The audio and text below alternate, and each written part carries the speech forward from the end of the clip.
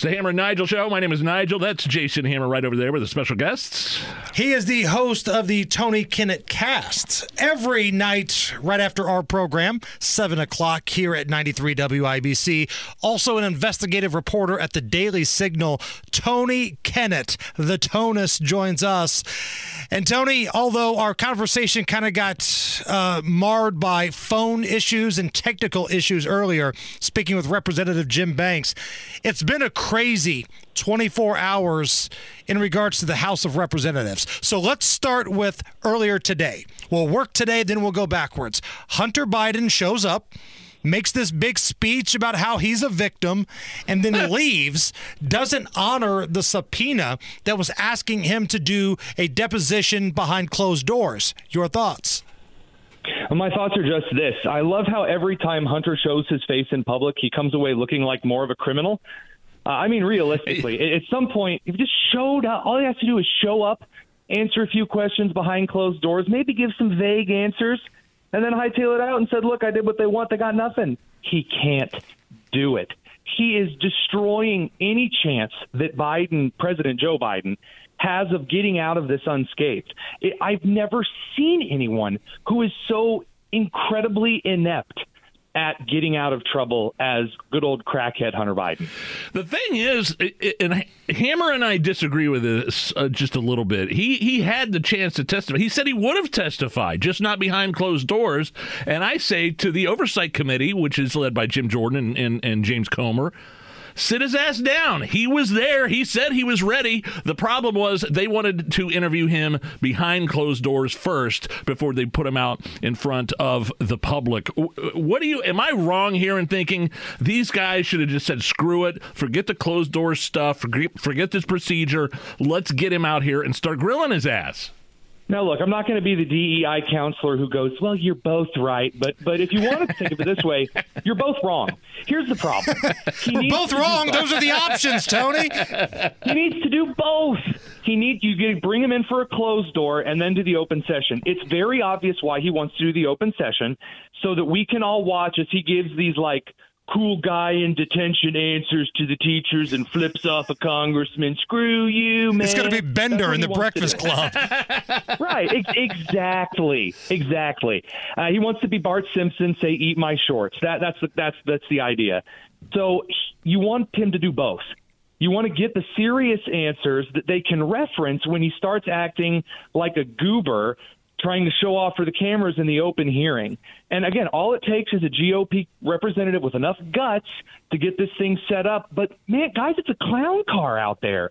It's so disjointed. We're never going to get anything moved for. We have the easiest impeachment trial in the history of this country, in front of us, and they're not going to be able to get it across the line.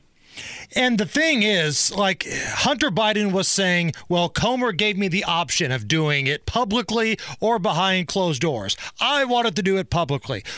But the thing is, Tony, that's not what the subpoena said. The subpoena said you're being called here on December 13th at 9:30 a.m. for a closed-door deposition.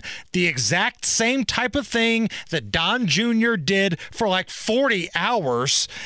We're asking you to do the same thing, and he defied it. Hey, did you guys know that one of the basic jobs of Congress is to issue subpoenas and actually hold investigations regarding stuff like this? No. As a citizen of the United States, you're not allowed to just flip off Congress and go, screw your subpoena. I can't even spell subpoena. One of my crack whores probably could, but I can't. Okay. You can't do that. So any reasonable congressman would say, okay, you can enjoy night in the holding cell, just not one of the holding cells Hillary Clinton has access to. And one of my favorite parts of Hunter's little spiel before he got in his limo and got out of there on Capitol Hill was that he tried to paint himself as the victim. And then all these MAGA Republicans of trying to destroy my credibility as coming from a guy that spent hundreds of thousands of dollars on hookers and porn and drugs, all the while not making his child child custody payments.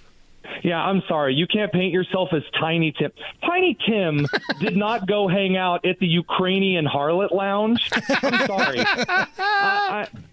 God give us crack, everyone. That's not part of the Christmas story. I'm sorry. There was not one person except I don't know, maybe Chris Cuomo, who's buying that nonsense.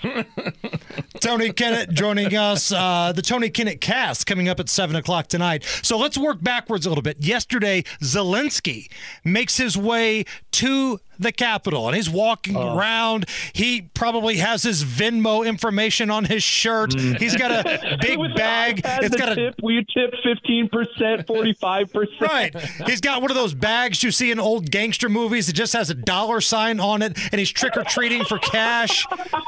But it sounds like, Tony, he didn't get what he wants. Well, I'm still waiting to hear what he wants. Because he's the only open statement that he's ever made in front of the world is that he wants everyone to go to war with Russia. And so when they said no, it kind of left him like a loser on prom night. Nowhere to go, no one to go home with. And I just don't know what to say at this point. I feel like he's out of a Popeye cartoon. He's like Wimpy asking for a hamburger over and over and over again.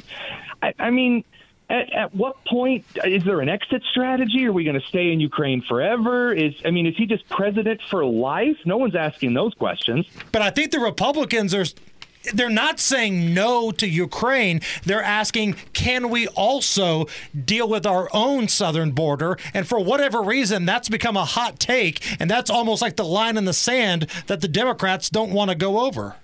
Let me put it this way. I would like to arm the U.S. citizens on the southern border as much as we have armed the citizen of Ukraine. Give a couple of southern Texas towns Stinger missiles, and we'll talk. You know, Tony, one of the clips we played today was Joe Biden basically saying securing our border is a, quote, extreme Republican partisan agenda as it relates to tying the border to Ukraine. Last time I checked, there are a lot of Democrats. I mean, the governor of Arizona, that airhead, are very mad at Joe Biden and want federal dollars for these influx of illegal migrants. I mean, good God, we even have Eric Adams, the mayor of New York, recording himself on a plane going to D.C. I'm mad. Well, yeah, you asked for this, but, man, the migrants are really hurting us. Okay, you're supposed to kind of compromise between two parties. I know that we're not going to. Right? Like, we know the Republicans and Democrats aren't going to compromise, but like 40, 50 years ago, they cut compromises like this. Okay, you get Ukraine funding, we get you the secure border, and we shake hands, you know, you sleep with that guy's mistress, and we all go home. That's how Congress used to be.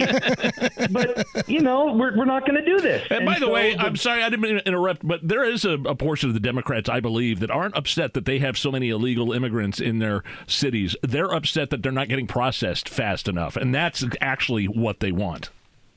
I wouldn't disagree, but at this point, when you have Chicago citizens and New York citizens that are basically starting now to mutter some of the squad members' names under their breath in the way that union members used to mutter on the way to a strike, I don't know if they're going to be able to hold that opinion much longer, because here's the fun part. A lot of these Hispanics coming into the country are Catholic. And I don't know if you guys know anything about Catholics, but the whole DEI woke agenda thing isn't exactly appealing to a lot of Catholics. Tony Kinnett with us. His program, the Tony Kinnett Cast, starts at 7 o'clock here. Last thing before we let you go, Tony. What do you think about these big-time state-run universities that may or may not have a problem with calling out anti-Semitic things happening on their campus? I know Representative Jim Banks, he feels like funding should stop going to those universities. What do you think? You know, I'll say this. I'm talking to Jim Banks' office a little bit. I've been doing some investigative work that is going to break very soon about a certain Indiana university that has been dabbling in, if it's a Palestinian student, an LGBTQ student, as a BLM student, they can act however they want.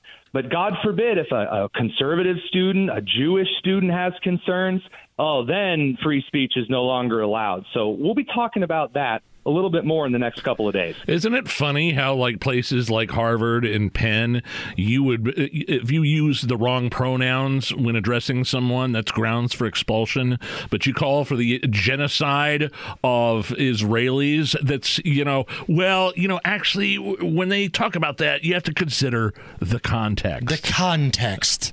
Oh, well, think of what Representative Cori Bush, like the almost kind of member of the squad. She wants to be part of the cool girls, but she's a little too heavy. Realistically, Wow. realistically, sorry, I'm in a special mood. That's this all evening. right. Realistically, I just don't see anyone buying this. Again, we saw this with Cubans in 2020. The left decided Cubans were too white. They got rid of them. Cubans came over to the Republican Party. Then we saw this with Asian Americans in 2021 and 22. I guess they're trying to get rid of Jews out of the Democrat Party. Look, man, if all of these donors to Harvard and Penn and all of these other institutions want to start throwing their money towards some conservative colleges and private endeavors, oh, dude, I'm all for it. Sign me up. Their loss, our gain. 7 o'clock tonight, the Tony Kinnett cast. He's on fire. It's going to be a great show tonight. Tony, have a great show tonight, man. We'll talk soon. Thanks, guys. It's the Hammer and Nigel Show.